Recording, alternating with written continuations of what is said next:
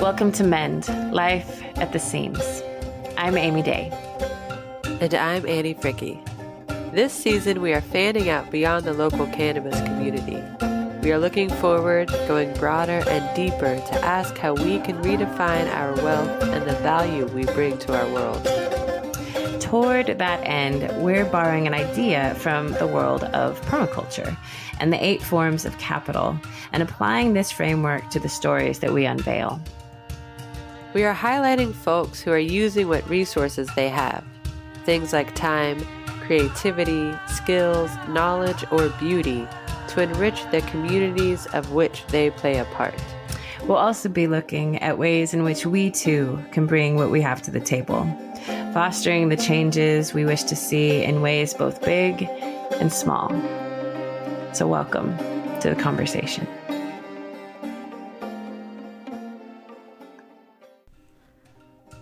This week, Amy and I delved into a realm that was admittedly uncomfortable at first, and seemed perhaps counterpoint to the intention of this season. It was, however, written into the framework that we have chosen to follow, so we forged ahead into the realm of financial capital. I will say that the talk we had was far more inspiring and cohesive with our motivations than I would have thought possible. Barry Tesler is a financial therapist, a mompreneur, and the founder of The Art of Money, a book and year-long program described as financial therapy for your soul. A large part of Barry's work is helping people understand how money connects to our bodies and our emotions. For her, there is a direct connection between financial literacy and emotional intelligence. We spoke about our relationships to money, as women, as products of our educational and cultural system, as members in a partnership, and as mothers. And we spoke about the importance of understanding this relationship. Mary offers us a glimpse into the work she does with others by offering some advice and gems of wisdom when dealing with the ebbs and flows of our financial story. She even manages to bring in a bit of Zen Buddhism and discusses how we can work through our own money koans. This is a money talk that you have probably never had. So pour a cup of tea, grab a pen and paper for notes, and enjoy.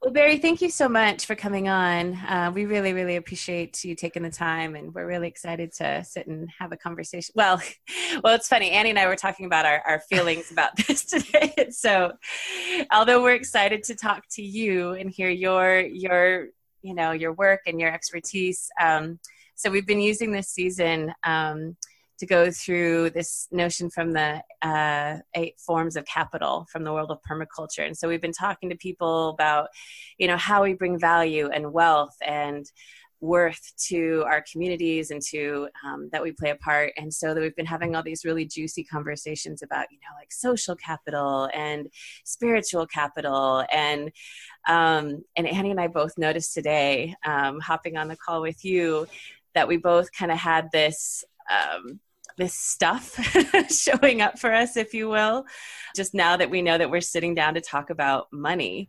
And so I know that part of the work that you do, Barry, is that you teach people to use the body as a way to kind of check in and make good financial decisions. And so we just thought we would step in with that even. What is your perception around that when people have issues coming up in their bodies and their energy when just even sitting down to have a conversation around money? Where does that usually take you? Yes.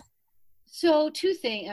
So many things. I can never answer a question from one angle, right? So I'm going to go back, and the 2 threads that I've been studying for years, and then it connects with so many other parts of our lives, are financial literacy and emotional intelligence, right? So those are my 2 tracks. And for me, there was a direct connection. There was, number one, as I think Amy, I made it all the way through graduate school training to be a psychotherapist. And graduated and my school loan came due. And it was the first moment when I realized we had never talked about money. We had never talked about money in my graduate program, training to be a therapist. We talked about every other single theme and topic under the sun, beyond the sun. And it just blew me away, that this was such a missing piece. And it was not the topic I thought I would be studying. As you know, I thought it would be sexuality and body and food and sensuality and death and grief and intimacy. That's what I thought I would be working on. Money connects with all of that. How it connects to our bodies and our emotions is that for many of us, we were not given a financial training from grade school and up in small increments. And we were not given a training on how to listen to our body, our messages, our sensations, our feelings, our emotions, and to know ourselves in that way. And that was such a missing piece for me until I went to graduate school at the age of 24 to study somatic psychology. And so from what I see is that so many of us have a lot of emotions when any big topics of life comes up, and money is one of them. It could be intimacy, it could be all the other ones I named, but it comes up around money too. And I want us to know ourselves better. A lot of us do know ourselves or have some level of self-awareness or self-inquiry, or a path that we've been on. And yet somehow we forget that all of that still applies to our relationship to money and this area of life and this garden of life as well. And so when I started crafting and creating my money methodology, which became clear that I was going to do, when that school loan came due at the age of 28, and I freaked out and I thought, I'm going to run away and travel the world and not deal with this, and not look at, not pay this back and I'll travel forever. That's a fine idea. Or I'm going to face this head on. And I knew if I was going to take up the topic of money, that I had to bring along all the qualities, all the practices, all the tools that I was living and bringing to every other area of my life to my relationship to money. And first stop was the body check-in, and just taking a moment to check in with, what's going on physically in my body. What are the sensations of movement, of stillness? What are the emotions that are present? We can talk about the big spectrum, what they are, everything from anger to anxiety to wanting to just fall asleep, total boredom, to total joy and excitement and hope. And there's a full spectrum. And so checking in with our body to gather clues, hints, data. What are the feelings? What are the sensations before we're going to have a money conversation? In the heat of the moment, in the middle of one, after we've had one, when we're going to look at our balances online, when we're going to the mailbox to get our bills, if we still get them that way, when we're going to have a conversation with our children around money or our parents, and on and on. So for me, learning how to check in with our body, to understand what are the feelings that come up for us. They're all different. Some of us have a lot of anger. Some of us have a lot of sadness that we have to, take care to deal with this part of life. We want someone else just to take care of us, or we're really pissed, or we just feel so much anxiety, or it just brings up lots of energy, and on and on. So the body check-in is step one to bringing more awareness and understanding to, what do we do around money? And what are our money stories, and what are our patterns, healthy and unhealthy? Mm-hmm. And I can pause there. There's so much more to that. Yeah. I was really intrigued when I was listening to a podcast and you were talking about the body check-in, and I am so uncomfortable talking about money. And then you bring in the kind of the lifelong education of it. And that was actually one of my questions was, well, it's not so much a question, but just realizing that I was never really taught how to handle money. My mother was raised, when she grew up, she was very poor. So she had the opportunity with my father to, to tell me, like, you don't need to worry about it. Focus on school. We'll take care of you, kind of thing. So I was never really taught how to deal with money. And now as an adult, I'm in this place of like, well, I just don't deal with money, like that's just not my place. So, and I've noticed times when you were talking about the body check, and I've noticed times where I've had to spend more money than I was comfortable with, like at the store, and kind of this like depression that comes afterwards. And it was just so interesting to go to that place of like, yeah, it really does affect us on this bodily level. And there's so many factors at play. And I guess one of my questions is, have you noticed that there is a difference with men and women? Like, are we culturally teaching money differently to men and women? I get asked this question often, and it's interesting for me because there's people like Barbara Stanny, Amanda Steinberg. Their work is around women and money. That's what they focus on. And so, on some level, for me, my mind and brain does not think in the way of men, women, generalities. I really don't think in that way. And yet, who comes to me? We have 530 students this year in the Art of Money. 80% are women.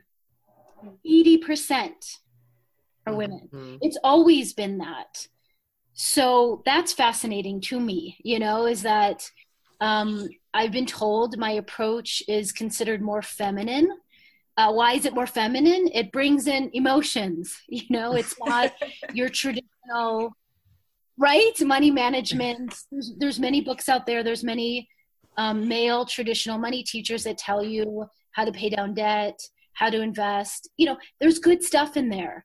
But for me, when I went to create my own methodology, it needed to include that, we're emotional beings, and the psychology of it all, right? So, I mean, yeah, I'm the oldest of three. My youngest brother certainly got more money teachings, and he's 5 years younger than I did, I grew up with entrepreneurs, so I got to watch my father and watch my mom and him work together. But there weren't direct teachings. It was me just watching and being steeped in a family of entrepreneurs.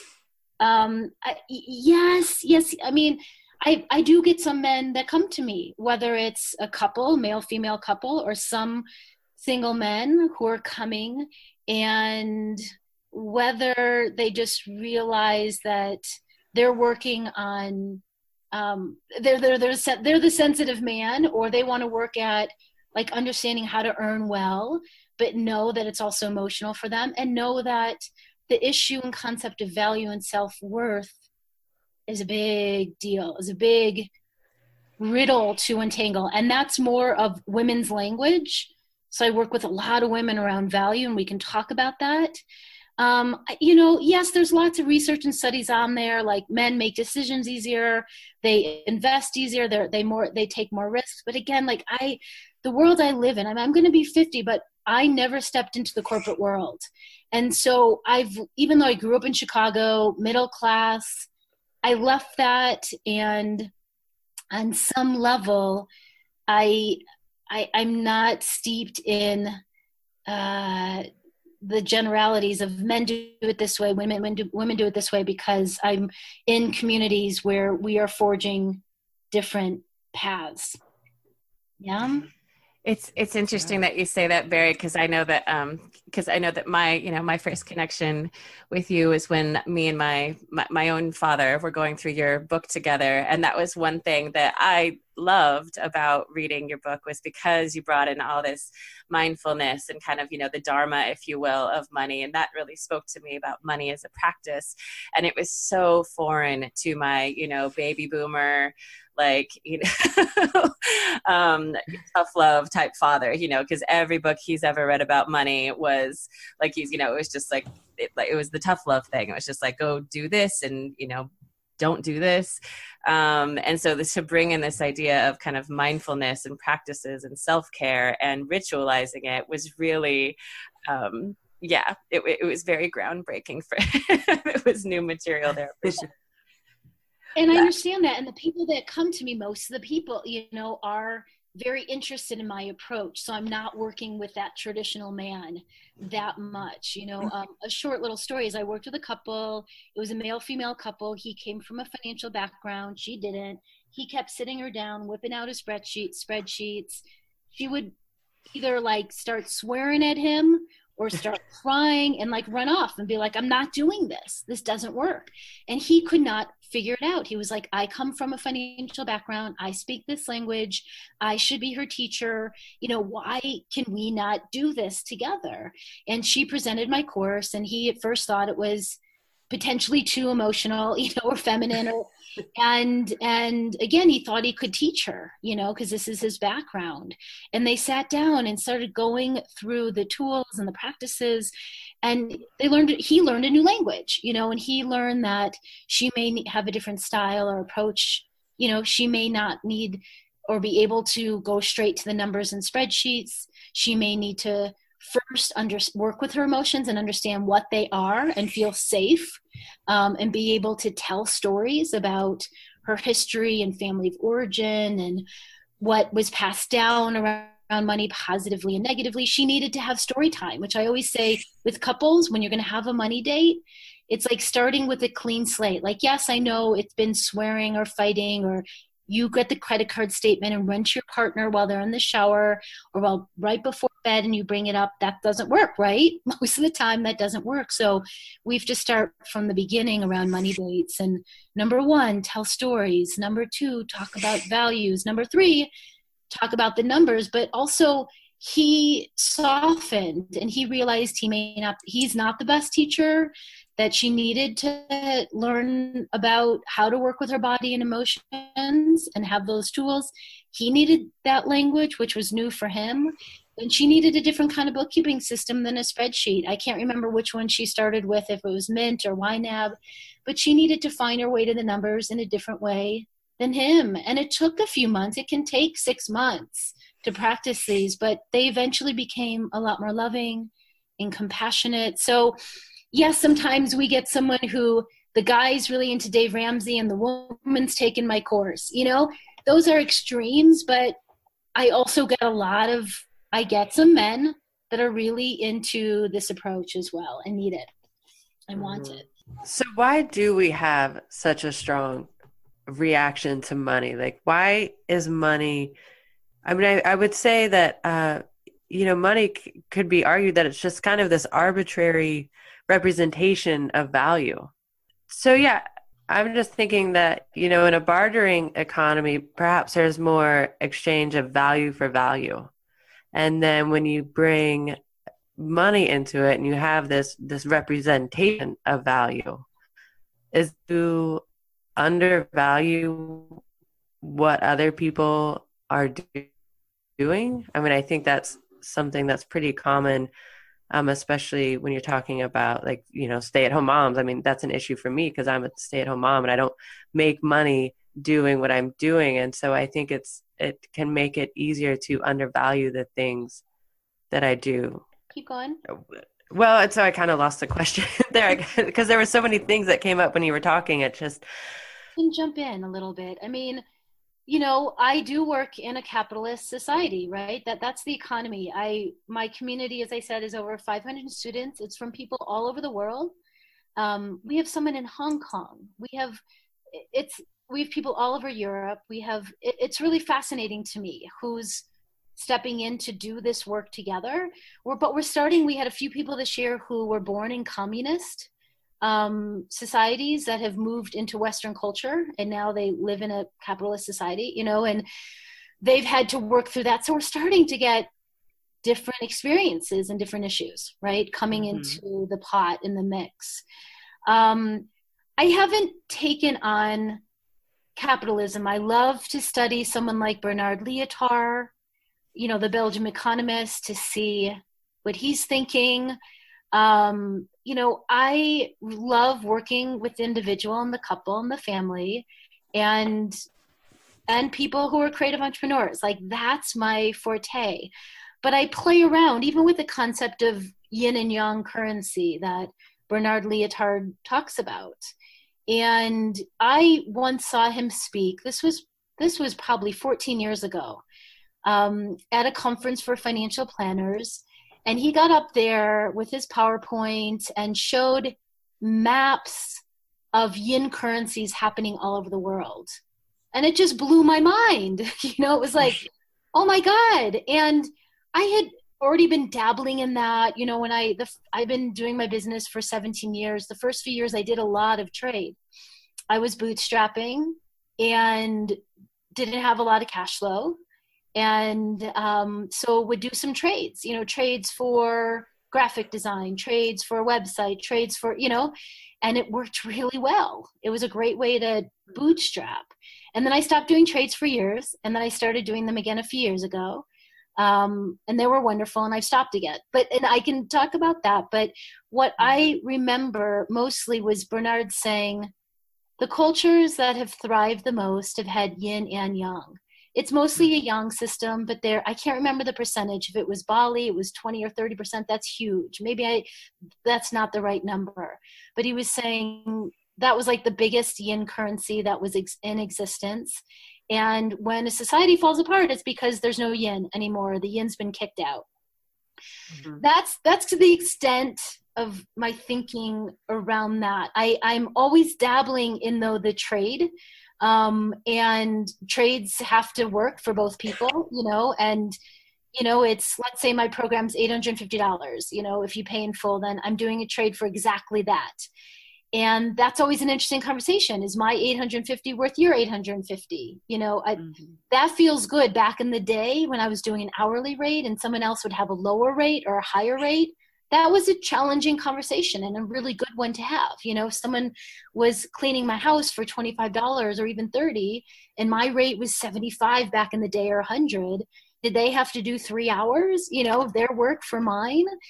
We work that through over and over and over. I really enjoy in different phases having those conversations, and other times I don't want to have them. I would rather do a straight up trade for the amount and get an art piece and then totally support someone in my program. Okay. So that's my feeling about that. And the piece about value is that we do live in a culture where some professions are valued a lot more and paid a lot more. Right. And women's work around the world has not been given a value or not been paid. Right. Mm-hmm. And yet there's so much value in being a mother. So there's so much value, and that's our work. That may be our work for some time. I do work with couples where if it's a male, female, it could be female, female, but where one is going out making the money and the other person's staying home, and they need to have a lot of money conversations. They need to have a lot of conversations about what that means, what that feels. What does it mean to be the one going out and earning and bringing home the money? Do they get to make more of the money decisions? No, but does it feel that way in moments? Yes. And they have to work that out. And in a long marriage or a long partnership, usually we're going in and out. One makes more for a while, then we switch, and so on. But, years ago, one of the reasons that propelled me to do my work in the first place was because I was making $11 an hour as a social worker, as a counselor with a master's degree in psychology. I was making $11 an hour. And that didn't work for me. It did for a time because I loved my work. And I was taught we're supposed to just do good work. If we're therapists, we're not supposed to want or strive for money. We just do our good work and somehow we're going to be compensated. And there was a little bit of like a lot of people who are on a spiritual path and healers, and you just do your good work and you'll be compensated. But we're not living on an ashram, or we're not living off the grid. Some of us are, but we're not living in communities. Most of us, some are, we're trying to figure that out. But at that time I wasn't, and I couldn't show up at potlucks with dark chocolate. I wanted a basket of dark chocolate, to share. And I couldn't do any self-care. You know, there was no massage. And I was working in a milieu, working in an environment in the mental health field for 40 hours a week, given everything I had, you know. And I had a moment where I was like, wow, this profession is not being valued. You know, and we do so much work. And I had a moment of, I'm going to take this on, and I'm going to be an activist, and I'm going to make sure that this whole field gets compensated for what it's worth and its value. And then when I really checked in with myself and who I am, I realized that's not my path, and that's not my work. And I still had no clue how I was going to create my work in the world. I never saw what I'm doing today. Never. You know, I thought my options were 40 hours a week as a counselor in the mental health field, or a private practice, neither of which I wanted to do. But that moment is what propelled me to start asking different questions of, how can I break through $11 an hour? This is a money ceiling. Really, it was $2,000 a month. How can I break through that? What are my options? And I would make a list of anything I could think of, you know. And eventually, I mean, this is a whole other story, but someone said to me, do you want to learn Quicken? We'll give you 5 hours out of your 40 in the back room, and you can do the bookkeeping. And I was like, you're asking me? I had to pretend that was totally normal, that they were asking me to do, because I, up until that point, had thrown away my bank statements. They would come in the mail, and I would maybe glance at them and throw them out. So I had no relationship to money or bookkeeping or numbers, or I thought it was boring. I thought I was way too creative. I didn't want to have anything to do with this part of life, right? It was Yes. it was mundane, and on and on and on. And so when they offered me 5 hours a week, I just said yes, because I had been asking questions. How do I do this differently? How do I get beyond $11 an hour? How do I, you know? And when they offered me that, I said yes, and I went in the back room, and they taught me Quicken and Excel, and it blew my mind that I could even learn it or do it, because I wasn't good at math growing up. And then, you know, soon after that, I decided to take a break from the mental health field and take an accounting job, which seemed like such an odd detour, for $13 an hour. And then they gave me a raise to $15. And then someone taught me QuickBooks and offered to pay me $20, and then $25, and so on. Mm-hmm. So, you know, it was in our culture, you know, there's many different professions that are valued in many different ways. So many of us want to do work that we love, that we're passionate about, that we're good at, that honors our skills. And sometimes, you know, and I want us all to do that, but it may not look in exactly the way that we think. And this is where that was a moment for me where I realized, like, either I'm going to take on my whole profession and the mental health field and social workers and overnight caregivers, you know, all of it, and see if I could somehow change this and be an activist here, or I can find this other path where I can learn how to make more money still by doing work that I love, where I can give in the best way as possible. You know, I just had no clue at that time. It eventually became the work, you know, that I'm doing, and now 17 years plus. This is a little detour, but it's not. It's all related to, you know, this is the culture that we're born into, and I could take on how things are valued in our society, or I could find another way to create work that I love and then earn more money, and then be able to, you know my numbers, know my cash flow, befriend this area of life, get more savvy here, and add all the qualities that I love, you know, about it having deeper meaning, it being creative, it being sacred, it being playful, on, and then being able to donate more, you know, money, time, energy, however I choose. But that's the route that I chose to go, and that everyone I work with, I don't teach them to do my exact path. I'm like, do you want to work in a nonprofit job making $30,000 a year? And are you happy with that? And do you love your work? Yes. And can you live very simply where you are? Yes. Wonderful.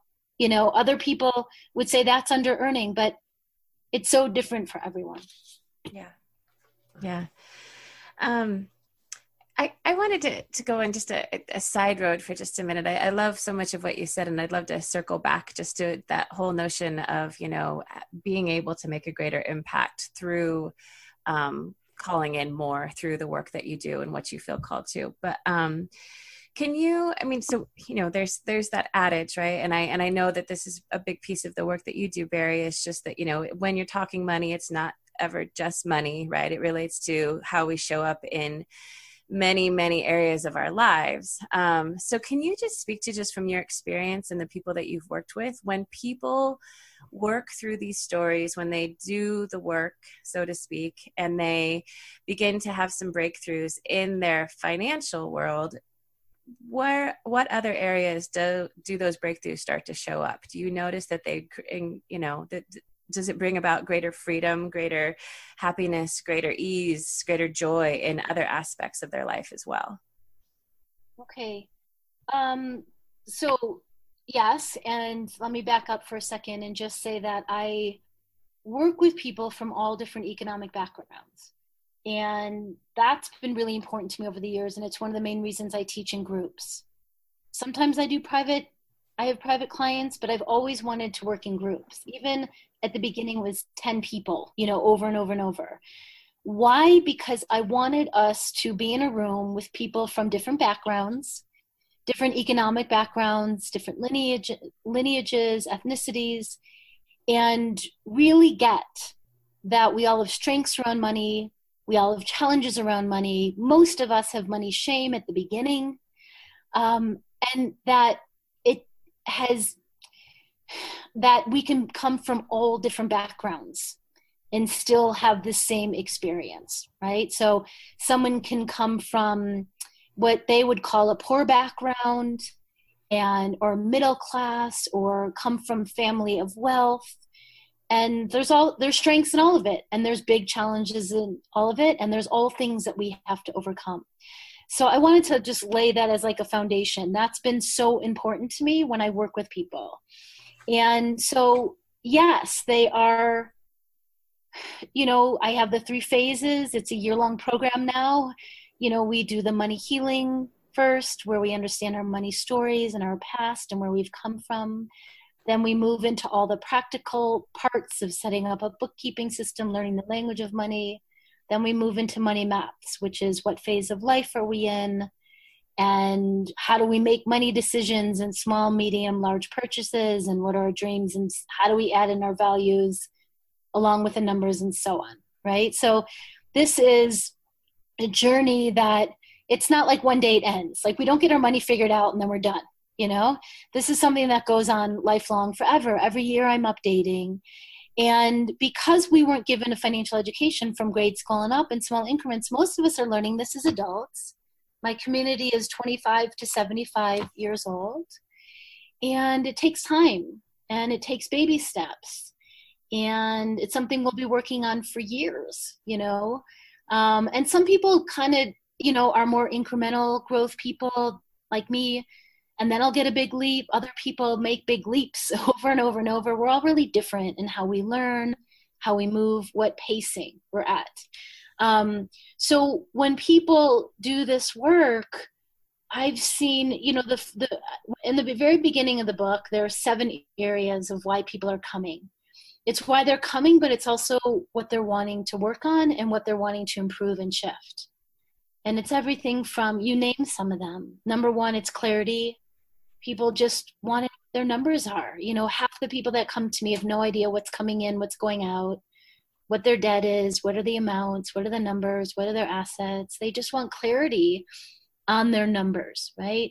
The second one is intimacy. People want to know, they want to know what's really going on. What are their money stories? They know their food story, their food story, or they know their story in other ways, but they know parts of their money story, and they're still playing out a lot of parts, and there's a lot of reactions, or there are a lot of patterns, and some are healthy. Sometimes the first thing I have to help people do is actually celebrate what they're doing well, because they don't even realize it. You know, they're only focusing on what is not working, or where they feel they suck, or where they feel like everyone else got a money education except for me.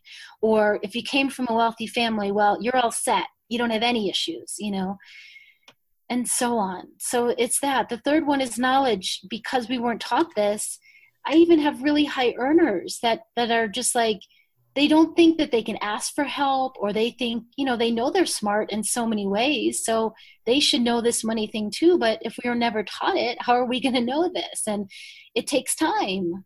It really takes time to learn a bookkeeping system and learn the language of money and learn how to read your numbers and the patterns and the cash flow. So there's that. There's ease of, I can go through all of these, but I'll just name them briefly. So it's clarity, intimacy, knowledge, peace of mind, where we can get that in a long life. There's going to be ebbs and flows, but somehow we forget that in money too, that there's ups and downs and all arounds, and that some years we're earning more or saving more or giving more. Some years we're just like holding on, we're just trying to live within our means. Some years we're like, like, I don't know, we have an eyeball out of the water, like we're just treading, we're just, barely making it through. Like in a long life, there's going to be people die, there's going to be new babies born, there's going to be beautiful and challenging things that put us in transitions, right? And so even with money, there's ebbs and flows. And so for me, the body check-in is not only to bring awareness to emotions and money stories, but it also helps us bring a witness to life and bring a witness to even our money is going to have ebbs and flows. And how do we calm ourselves down in the middle of a transition? I can talk more about that. And then success, how do we define it? For some people, it's more money and more giving and more saving. For other people, it's, can I have loving and compassionate conversations with my partner? That's success for me. Other people, it's doing work that they love. And then the last two are value, which we haven't really dug into yet. And then the last one is support, and just who do you need on your financial support team? So that's a roundabout answer to say that, like, for some people, they have developed in many, many different ways, and they're doing well in their lives. But money is stuck back in like teenager phase or toddler phase or even infancy phase. It was never developed. And so when you start working on that, it can, affect your marriage. It could affect your relationship with your children in a positive way, your parents. You can learn, new communication skills. You can become so much more aware of your own money stuff that you then ask different questions or can speak differently to people around you. And I mean, for some people, it's, I heard Barbara Stanley say that she does a year-long investing course. And she said the biggest result that the women get at the end of the year is that they lose weight by doing that work. That just kind of, blew me away. I don't do research that way, but that's her experience, or that's what she's saying. I'll stop there. No, thank you. That's great. To go back to that, you had said about calming ourselves in a money transition. Was that? Yeah.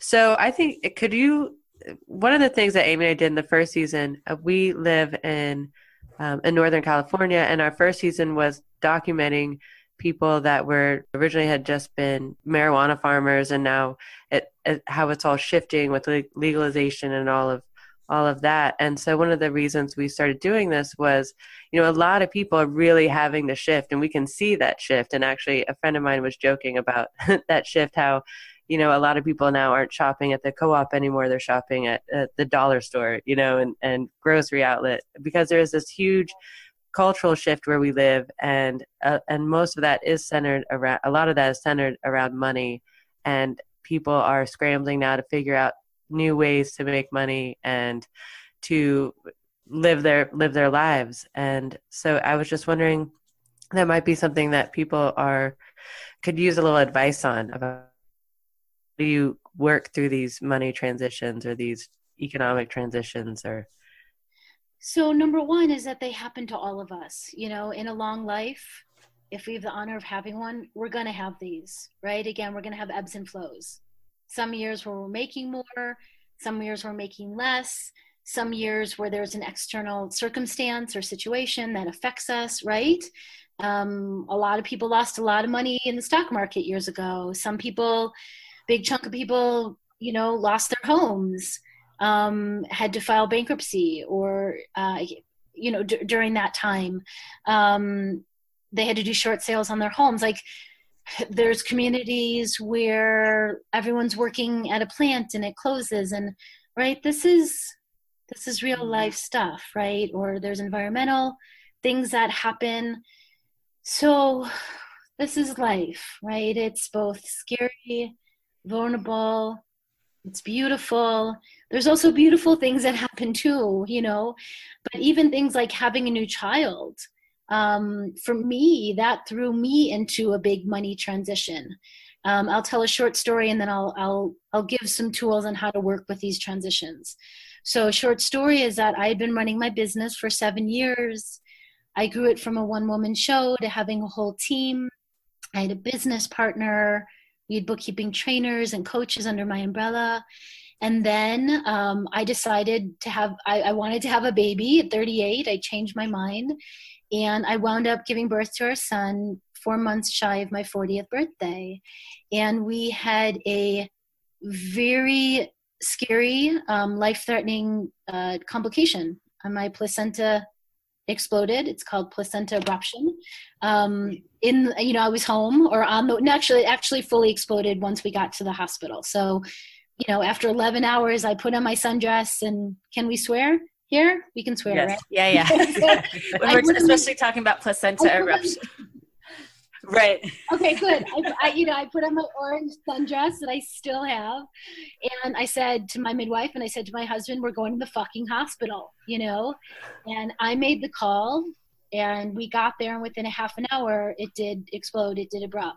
But I was safely at the hospital. I knew something was wrong. I knew that I could not get into my body. I know how to get into my body, and I knew I could not. I was in so much pain. And got us there in time, and my boy came out healthy. I came out healthy, but I was in recovery, it took actually 2 years, and so within once I crossed the bridge of becoming a mother, and I thought everything would continue, my business would continue, my team would continue, all of it would continue in the same way, and then this happened. And everything changed, and I had to recover, and I had to ask different questions. And I realized pretty quickly I had to let go of all of that, let go of my business partner, my team, go back to a one-woman show. I couldn't work for 40, 50, 60 hours anymore. When I asked myself the question, how many hours can I literally work right now? It was 10 hours a week.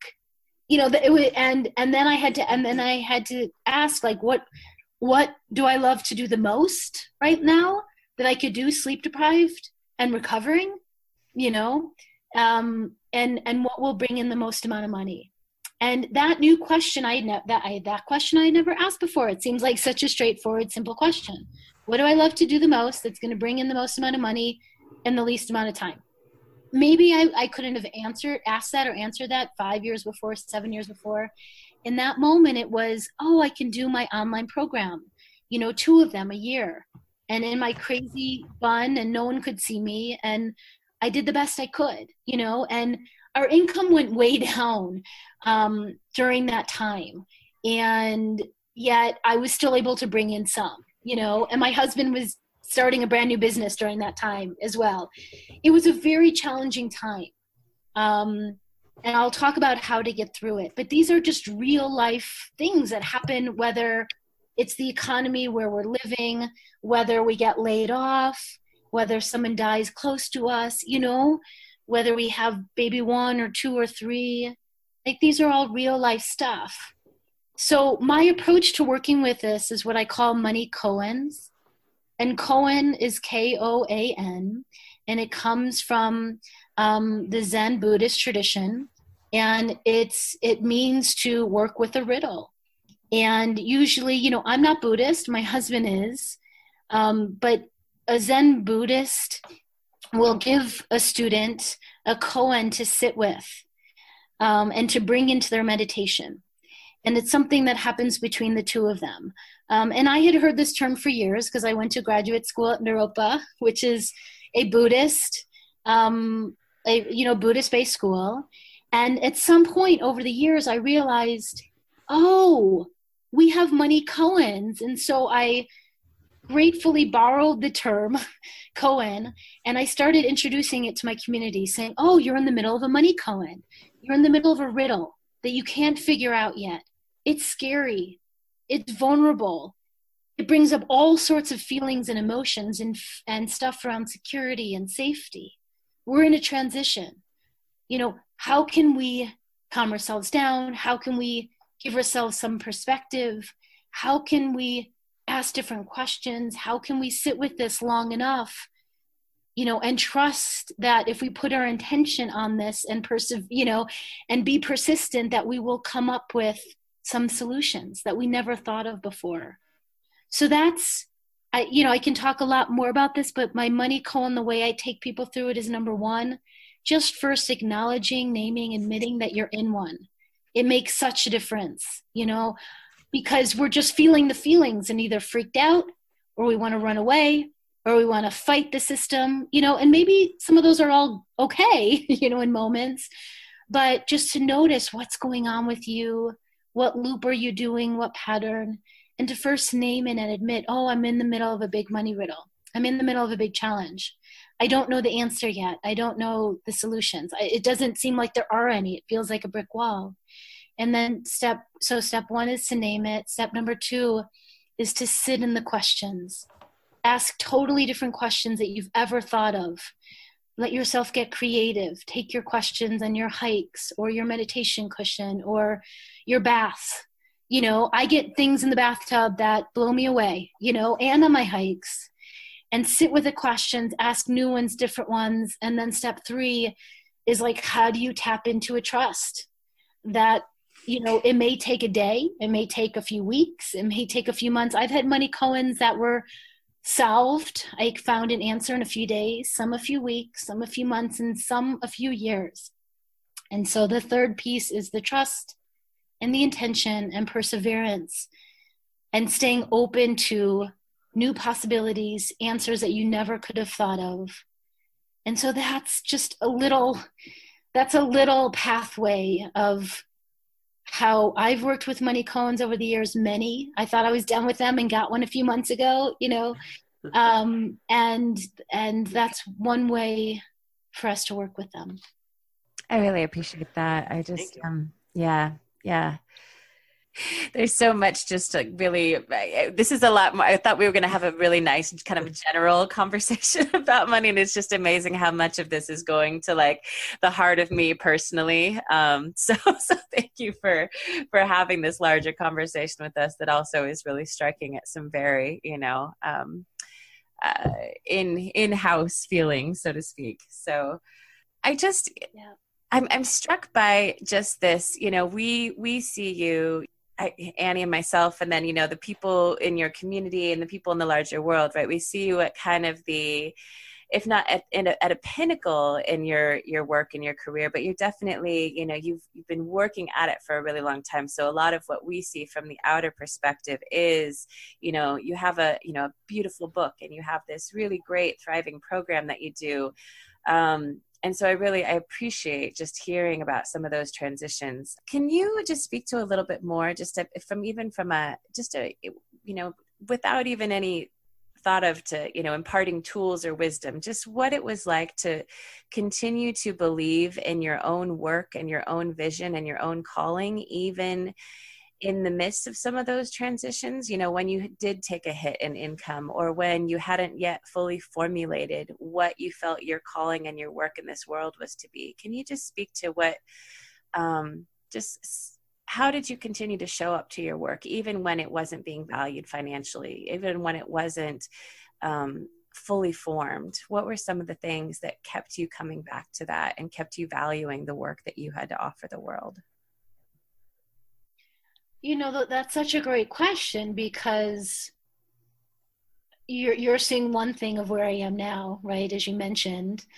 And I've been working at this for years, and I can remember years where, I'm crying on the living room floor, and I'm crying on my hikes and I'm crying in the bathtub. And it was hard. It was challenging. I didn't fully see a formed anything. I didn't have a business plan at the beginning, you know. I just had to keep digging deep. And, I've always I'm not a sitting meditator, never have been. I like to do movement meditation. So I've had a version of my hike for 25 years, right? And I found authentic movement even before that, which is a movement meditation practice.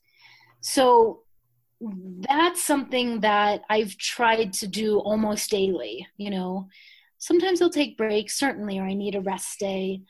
But getting out in nature for me, and as I said earlier, bathtub, sometimes I can't get out in nature. Or one time we were in a big transition. This one was, I was launching my group program. Like, it felt like pulling teeth to get 40 or 50 people. This was 7 years ago. And then my husband was launching his own online program.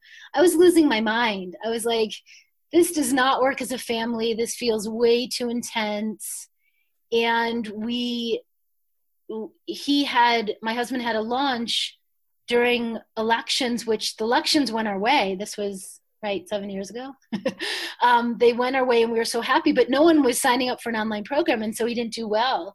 And it really threw us into a crisis, and we decided to go visit his parents in St. Louis for the month and kind of reassess. And I thought, oh, maybe we'll just live. Your parents have a lovely basement. It's huge.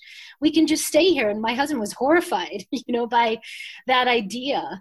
And in that, it was so cold, I couldn't even walk outside.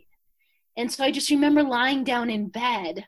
We were putting our son to sleep. He was little. So he's in the bed next to me. I put him to sleep and I just lie there, and I had to vision like just lying there, but I have had years of experience of movement meditation or hiking. And so I know how to tap into something deeper, something larger.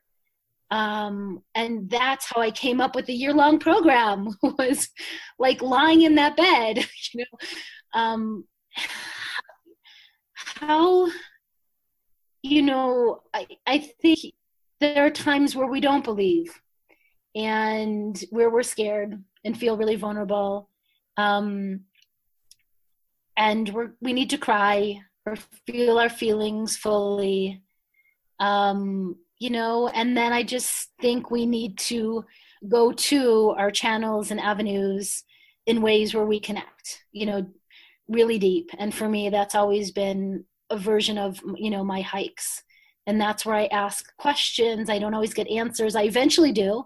That's where I ask different questions. That's where I am really upset about something and am talking to myself out loud on the trail, trying to work it through.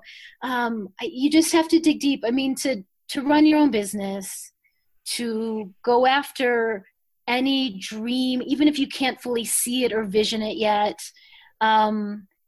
you just have to keep getting up. And there's a lot of determination, a lot of persistence. And then you also need the rest days. That's where the yin and yang for me shows up in so many ways. Like, I love action, and then I also need the pause rest. And then I love action, and we need more pause rest. So did that answer your question? It did. Thank you. Yeah. Yeah. It reminds me a lot. It's interesting, because, I follow you online and I'll see your shots from your hikes and, or you'll post something about coming back from a dance class, and it's just lovely. And it reminds me of, because I've done a lot of work with Julia Cameron's The Artist's Way. And that's what always that pops to mind when I see some of the practices that you engage. And I'm like, oh, she's tapped into the big creative force. Like, no wonder she's been able to manifest this over so many years, because she's tapped into that bigger wellspring. And it's been slow and steady, and then I've had some leaps, where other people I watched leap like much earlier on than I did, and I was like, oh, that would be nice, but I'm different. This is my pacing over here, and I'm going to keep going, and it's incremental. And then I've certainly had some more leaps over the last 8 years or so, 7.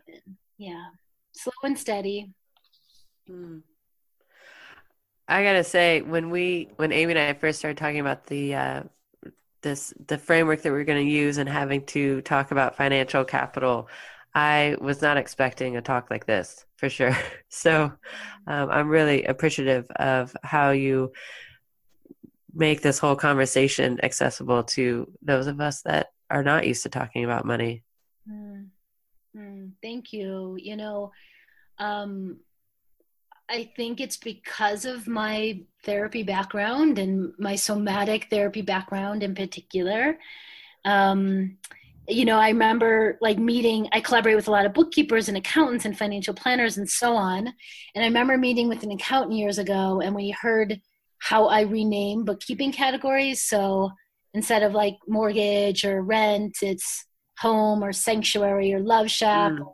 I both do it in a playful way to make it more playful for people, but I also, for some, we need deeper meaning. So I have people rename a debt. So it's not that damn debt, it's what was really going on and what phase of your life and what were you going after? What was the transition, And I had a different accountant who was also, the first one was just I never could have come up with this, Barry, because of my traditional money training. I love what you've done.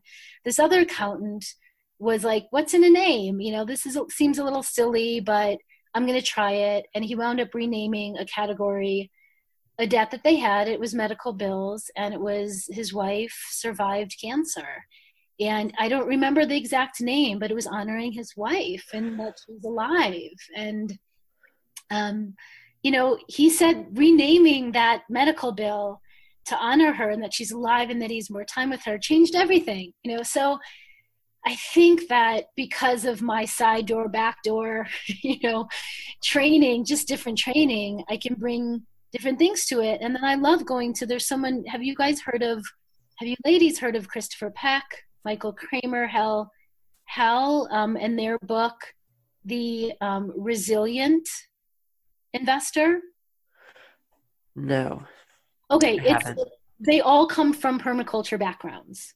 So the 8 points of capital, or the 8, that you were talking about, that's their world, and they're all financial planners, and they're all socially responsible financial planners, and they have I always call it the resistant investor accidentally. It's the resilient investor, and it's a good solid book that also helps talk through all different kinds of capital in the way that you two are approaching this. And then I have my own version that's completely different, but I interview Christopher often, and he's one of my favorite people to interview. I have one more. So there's this feeling, I think, right now for some people, just of there's a feeling around for some people for money that it's, this necessary evil that they just as soon be done with. They'd rather just go, live out in the hills, or, I know I could speak for my own partner. He's just like, let's just be done. Let's just grab our passports and move to, Central America. And he's just ready to be opt out of the whole, kind of mess of modern mainstream capitalist America. Is that the course? Is that the way? Are we called to be in it right now? Or what do you say to the people that kind of just want to opt out of the whole mess of it all right now? I understand. I mean, for some people, why not? For some people, if that really feels right, go try it out. Go do it. We've thought about leaving the country for other reasons, more just because of the government and what's happening and the craziness and the pain. And but I'm staying in. I'm staying in because I want to understand our race issues more. I want to, it's been so important to me to have more diversity and be more inclusive in all of my interview series and in everyone I collaborate with. And that's been going on for years. And there's so many painful, terrible things that are happening in our culture that I want to combat. Okay. And then I will go up against and stand up for things that I believe in. As far as the money piece, some people are going to choose that, and you can see how it goes, right? I mean, for me, I thought about it, and then I stepping in to culture. My husband used to live in a teepee and was completely off the grid. I brought him back in to culture, and now he's in the tech world, and he set up all my online stuff, and he was my business partner for a few years, and he stepped in, and we chose to step in, and I've felt like it's pushed me to create my work more and more and bring it out in a larger way. That's how I've seen it. It's been a challenge for me.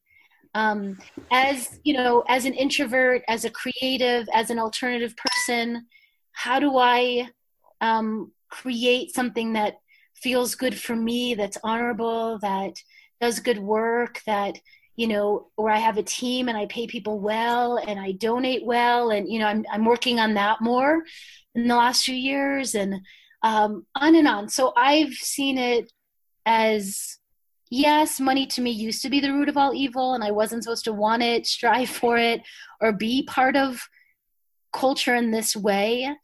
And yet I was determined to find a way where I could bring as I said, all the qualities that are important to me and beautiful about this world into my relationship to money and into my work and how I built my business and my relationships, and have gone that way. So it's pushed me and challenged me to put myself out there more in my work and be in my integrity.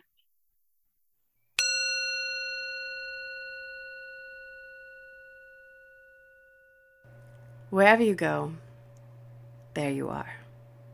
Pause. Listen. Can you hear the soft but resonant voice of wisdom embedded in the hollow of the ever-waking now? What does she say to you? My body led me to this place, my feet drumming out a rhythm and a road I had cherry-picked inside my mind's eye. I knew where I was headed, where I was bound, but the road did not rise up to meet me. Instead, my knowing feet veered sideways, keenly loop-de-looping down a path I could not have chosen nor foreseen. My feet knew the way. My head and hands followed suit. Money. I have built up a residence inside this valley where my omniscient body guided me.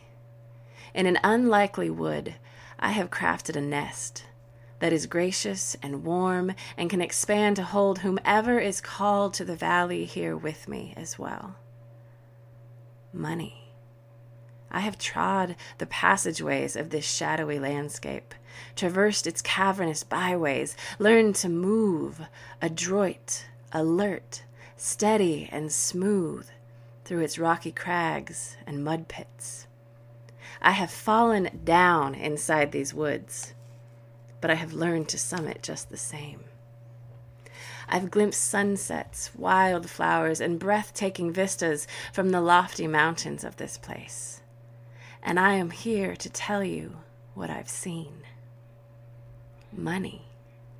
I have learned to dance inside this implausible sphere. My body, and in turn I, have learned what it is to wander into strange, forbidding territory, and therein start to sing, laugh, exalt, revel, dine, reveal, and pray. Money. Turns out, if the flesh is willing, you can make music with whatever you have on hand. A pocket full of jangling coins, several thin strips of paper, or numbers laying across the silent page. Turns out anywhere can be holy, useful, gorgeous, true, if that is what we seek. So just start moving and let the body find the way. Thank you again, as always, for tuning in to this another episode of Mend Life at the Seams. If you enjoyed this conversation and want to know a little bit more about Barry and the work that she does, developing money as a practice and something that you become more mindful and skillful around, you can make sure to go on over to her website at barrytessler.com. That's BARI Tessler, TSSLER. While you're there, make sure to sign up for her 7-day free e-course if this is something you're wanting to gain a little bit more skill in. She also has a book which details a lot more fully some of the practices that we talked about today. It's called The Art of Money. She also has a podcast, which you can always hop on over. If you're here in iTunes already, just look up, again, same title, Art of Money. And there's some great interviews and stories and guidance and reflection around building up some skills and knowledge and awareness in this area of your life, if that's something that you're wanting and needing at this moment. If you are enjoying this direction that we're taking and these stories and this guidance and just how we are adding to the larger conversation, there are a few ways that you can support us in this effort, a few forms of capital. And the first is social. So if you're enjoying this, please go ahead and go on over to iTunes. Leave a rating or review. It really helps get the word out. If you like this, tell a friend. Encourage them to hop on over to the website, mendpodcast.com. Have a look, see what we've done in this season and the previous one. Invite them to be part of this tribe and conversation. Living.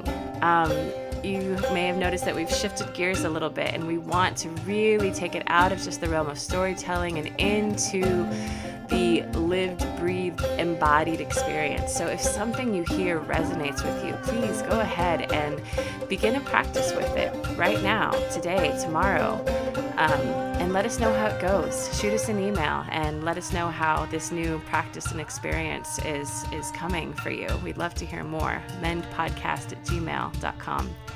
And finally, this is and continues to be a labor of love on Annie and my own part. And so we do this purely because we want to see this work get out into the world.